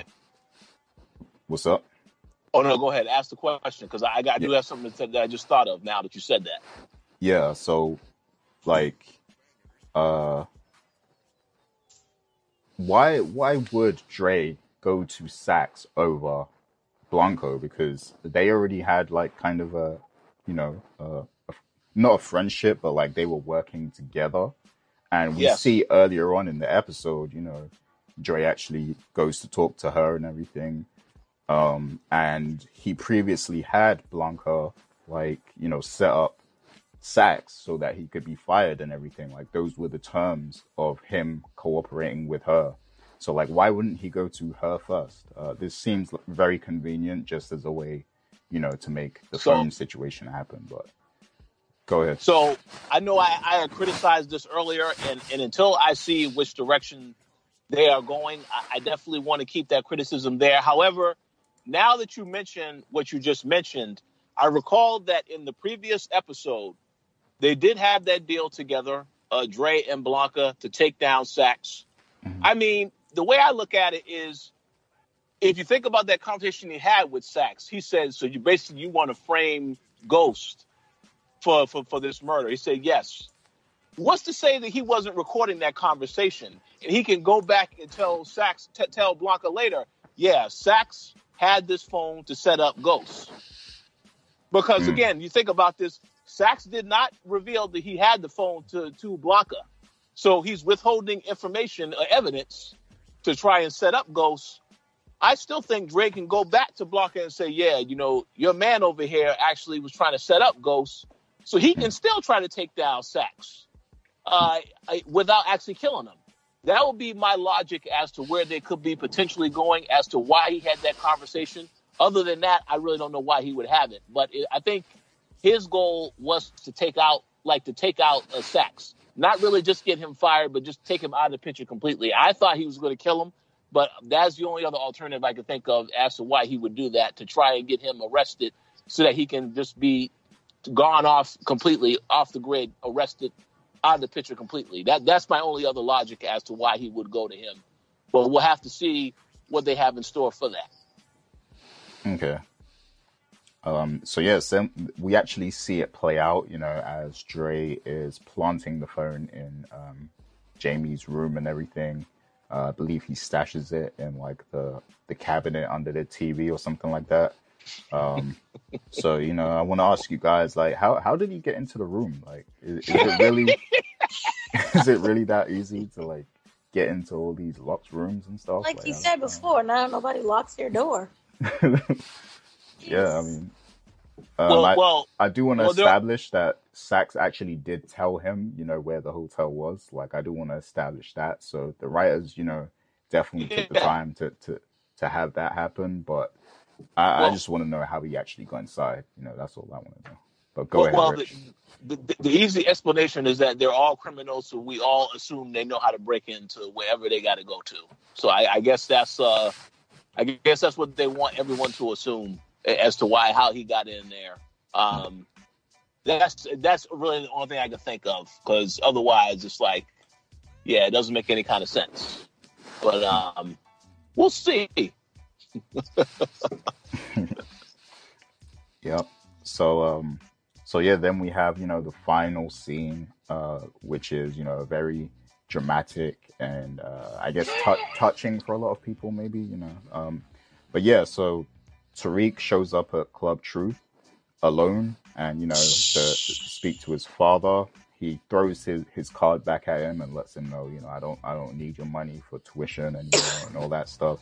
And then, they kind of get into a little argument, and Ghost tries to, check him on how he's speaking to him, as his father and everything. And, then Tariq is like, don't you ever put your hands on my mother again, so it gets pretty heated very quickly. They argue back and forth. Ghost is saying, I did all these things for you and everything. And Tariq is basically telling him that he's selfish and everything he does is for him. And, you know, it almost gets violent at the end, you know, as Ghost clearly gets very agitated by the situation. And, you know, Tariq basically, you know, he tells him the last words he says to him are, you know, you may have given me life, but you were never my father. You know, those were the last words. And also I forgot to say as well that he actually threatens him. He says, you know, if you do put your hand on, you know, my mother again, I'll murder you myself. You know, so he says that beforehand, and then he drops those final words. So, and that's how the show ends. So, basically, you know, what I want to know your thoughts on this scene, and you know, what's next for these two. So, do you want to go ahead, Dana? Okay, I'm gonna do something I rarely do. I'm gonna play devil's advocate for just one. Right? Okay, so let's be honest. Both of his parents suck. And what they do is they throw money at the situation. Mm-hmm. And as you can see, for example, Tasha has the daycare, but no one's raising the child. And the same thing happened with Tariq, and also the same thing with Raina. This is kind of why Raina would have still been alive had you just had some basic parental, you know, watching going on. Just someone who was there, who was focused. What is you doing today? How did school go? What are you feeling? Let's talk. Let's walk. Let's just be a basic parent. And he did not seem to have that. And he has been carrying around this kind of anger for a long time, since Raina's death. And he has been acting out and aggravating everyone and needs to be punched. Even before Raina's death, he needed to be punched. But that was also to show his parents wasn't really raising him. You know, Tasha was concerned with whatever was going on, and Ghost was always at the club or always killing people. So from that feeling alone, when you have someone who you feel has not been raising you, and they all of a sudden, at the age of almost 18 now, want to come in and be like an authoritative parent figure, you're going to lash out and basically laugh at them like, no, you can't do this. You lost your turn and your opportunity. So in a way, that scene with Tariq can be argued, one of those therapeutic moments for him, where he finally says, you know, you're not my father, and you gave birth to me, but a father does this, this, and this, and this, and you haven't done any of that. And so in that weird moment, Tariq was justified in his screaming and yelling action. Also, at the same time, I legit thought that this was going to finally be the moment where, with the fart, I forgot the man's name, Ghost, laws off and just finally slaps Tariq in the face. Oh, whoa. Look, it's been a long time coming, because at the same time, he's a petulant little child. Yes, Ghost and Tasha is responsible for creating this monster, but he's still been acting like a petulant child who has done some really stupid things, has gotten people killed. So he deserves to be slapped or punched in the face. And I thought that this was going to finally be like a brawl, but obviously that did not happen. So in that weird regard, knowing Tariq's history, I kind of understood where Tariq was coming from in that scene. And I don't necessarily blame him, but also keep in the back of your mind, Tariq has also got people killed. So, yes. Yeah. So I just want to make two quick comments. First and foremost, that was an excellent analysis on that particular scene, even with the playing of the devil's advocate. So let me make these two quick comments. And you'll laugh when I say this. You and Gary will laugh. Maybe some of the listeners will laugh. I seriously would not be surprised if Michael Rainey Jr. wins a BET Acting Award, or perhaps is nominated for an Emmy for his performance this season, because of the lines. Because that little line about, you may have gave me life, but you were never my father. I'm telling you, that was a cold line to say, and I think a lot of people would be like, damn, now I like Tariq because he said that line. So I will not be surprised if that gets him some nominations for some type of award down the road. Now, as for what the character's motivations and stuff like that, I do think he is justified for his actions. But the whole line about if you touch me or my mom again, I will kill you, I can't take that serious at all because of how they make the character look like a little punk when all this other stuff happened. When you see Kanan getting killed, the scared reaction, oh, Tariq is scared. When Vincent had them all hemmed up and they were beating them with oranges, Tariq is still looking scared. I think the turn happens when he actually pulls the trigger and we see him kill someone cold-blooded with nothing else to it. I think they're saving that moment for whether it's next week or next year, early next year with the last couple of episodes. That's when we'll finally see, okay, now he has made his dramatic turn as a really bad guy. But I'm waiting for that to happen because I can understand from an acting standpoint, the character is angry and fed up. But now I want to see you actually kill somebody, like on screen. I'm not talking about the off-screen killing of somebody. I want to see you shoot someone point blank range. Then I'll be convinced that you are now have made a really bad turn.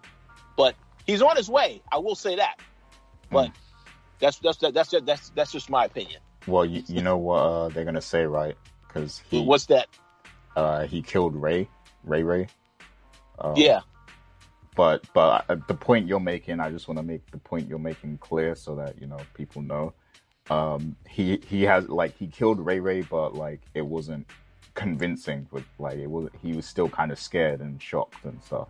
So I think the point you're making is that we haven't seen that moment where he's able to kill someone cold-heartedly and have no emotion to it. So that's what you're saying, right? That's when he becomes a man. Absolutely, right. That's 100% when he becomes a man. Because just like with Ghost is killing people, he ain't thinking twice about it. Now, obviously, if he has to kill Tommy or Tasha, I think that's going to be a little bit more emotional. You'll get a much more emotional response from him. But if he kills someone like Jason, I'm going to just kill this sucker. That's it. I'm not shedding a tear for this guy. So that's what we need to see from Tariq. When he does do a kill, no emotion, just blow someone's brains out, and then that's it. And then, okay, now we can say he has made the complete metamorphosis into Ghost. Right. But yeah, we'll see. Yeah, I feel you on that. We definitely haven't seen that full turn, and if where they're going with this, if they're going with that he's going to be the new Ghost, then yeah, it's definitely not convincing just yet. So I agree that we need to see that final turning point of him becoming Ghost. So definitely agree with everything you just said. But I also want to ask you guys, so pretty much this whole episode was about stacking the odds against Ghost. It seems like everyone at this point is against him. Tate, Tasha, Tariq, Tommy, Dre, Quentin. All these people are against Ghost, and they have some sort of beef with him. They want him gone. So clearly the next episode is going to be about the culmination of all these things, and all these things kind of escalating, and we're probably going to get some kind of huge, I don't know, twist or some big monumental moment happen next week. So I want to ask you guys, with the odds stacked against Ghost, do you think he's going to actually be able to survive still, after next week's episode? How about you go first, Dana? I still say some random kid ends up killing him. We'll get the courtroom scene from New Jack City. Remember when Wesley Snipes was like, "I'm free, I beat the charges," and then that little old grandma came up and was like, "Beat this," and pulled out the gun. Yeah, the old guy. Yep. Oh, the old guy. Oh, that's right, the old guy. That was a grandma. It's been so long. Anyway, so I see kind of that still being the demise of Ghost. I think that he will find leverage in something. What it may be, I have no idea. But he needs to have leverage, or else this is just, it's kind of sad to watch everybody team up against this one man, and then there's nothing. So I do hope that at least by the end of the next episode, there is someone who's willing to stand by his side. Okay. That's good analysis. To answer your question, Gary, I think that Ghost will survive next week. I don't really know what's going to happen beyond, with the additional 5 episodes next year. But even though Ghost has the odds stacked against him, 2 points to mention, he does have Ramona in his corner. And as Ramona has said, if you put your mind to it, I'm pretty sure you can accomplish anything. There's a lot of stuff we still don't know about this Ramona character. And obviously, I feel as though that's still going to be revealed. That still is to be revealed. And then on top of the whole thing of the odds being stacked against Ghost, even though Tommy is somebody that is also one of those odds, Tommy also has, like a lot of these odds that are stacked against Ghost are also going against each other as well. Because Dre, I'm pretty sure he wants to take out both Ghost and Tommy. So that there may be a confrontation between Tommy and Ghost. What we do know from next week is that Dre is definitely going to have a confrontation with Ghost because they showed that in the preview. So that's going to happen.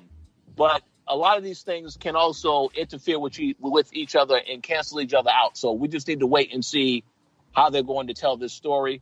But I think Ghost is at least going to survive next week. But beyond that, we'll see what happens. Oh, I can't see him dying before the second half. No. Oh yeah. Yeah, makes sense. It could happen because, I read something from Courtney Kemp. I don't know if you was here, Dana, when I mentioned it last, but I read a article, in which Courtney Kemp was kind of talking about the next part of the season or whatever, and apparently something crazy happens in episode 10, next week's episode, and then the most of the next 5 episodes are spent showing the build up to that moment, how it plays out. So it might be more of a introspective kind of look at how things built up to that point or something like that. I don't know how they're going to do it, but those were her words. So he could die, and then by some way that we don't even know, some complete swerve that none of us are seeing at this point, and then they spend the next 5 episodes explaining how. I guess that's a lot of explanations. Terrible. I hope that doesn't happen because I don't want there to be some new character comes out of the blue and kills him, and then they well, remember the whole Mary J. Blige character is going to connect to this. Yeah. Oh yeah. It takes place 48 hours after the event of this season. Yeah. So we still have that to come. Mary J. Blige, she might be in there somewhere. So yeah, I don't know I don't know what's going to happen, but something major is going to happen next week. I know that for a fact. So. Well, is it also possible to just think that Tasha gets killed next week? Because you know that Tasha is the only one in Tariq's corner. So what would make Tariq go over the edge to really kill his father if the mother is taking out the picture? Right. Yeah. At this point, I feel like it's either Ghost gets killed, either Tommy gets killed, or Tasha gets killed. A major character is getting killed next week. Maybe it's Tariq. Can we be happy with Tariq? See, I would not mind seeing Tariq get killed, but because they have all of this other stuff, this other storyline that they had, you introduced the other character when he was at show, his girlfriend. You introduced this teacher character. I feel like they have been setting the groundwork for the story with Tariq to continue after Power is over. So that's why I don't believe it's him. Although the character has been annoying and it would be okay to see him get killed, I don't think they're going to go that path now because of all this other setup that they're doing. But hey, I would love to be proven wrong. I would love for them to just completely just shock everybody and just go in a completely different direction. But I guess we'll have to wait and see. Yeah, so any more predictions for next week before we sign out? I don't know. Aside from the major death, I'm going to say that there's going to be somebody that is going to get arrested for real next week. I know Courtney Kemp also said that there'll be a lot of people in jumpsuits by the end of the season because I think everyone just assumes everybody gets killed. But if I had to make a guess, there will definitely be some people getting arrested next week in addition to maybe a death or two. And I also would say that maybe the return of the Italians. We haven't seen, Vincent. So they have to, obviously, I feel like a lot of other characters are going to appear in this next episode because they did say it's an extended mid-season finale. Even though they didn't say how long that means it's going to be, I would assume maybe 90 minutes or something like that. I have no idea. But I guess we'll just have to wait and see. But my only thing is that I definitely think there's going to definitely be a lot of big things that happen. Obviously, if they say something crazy happens, well, something crazy has to happen now. Yeah.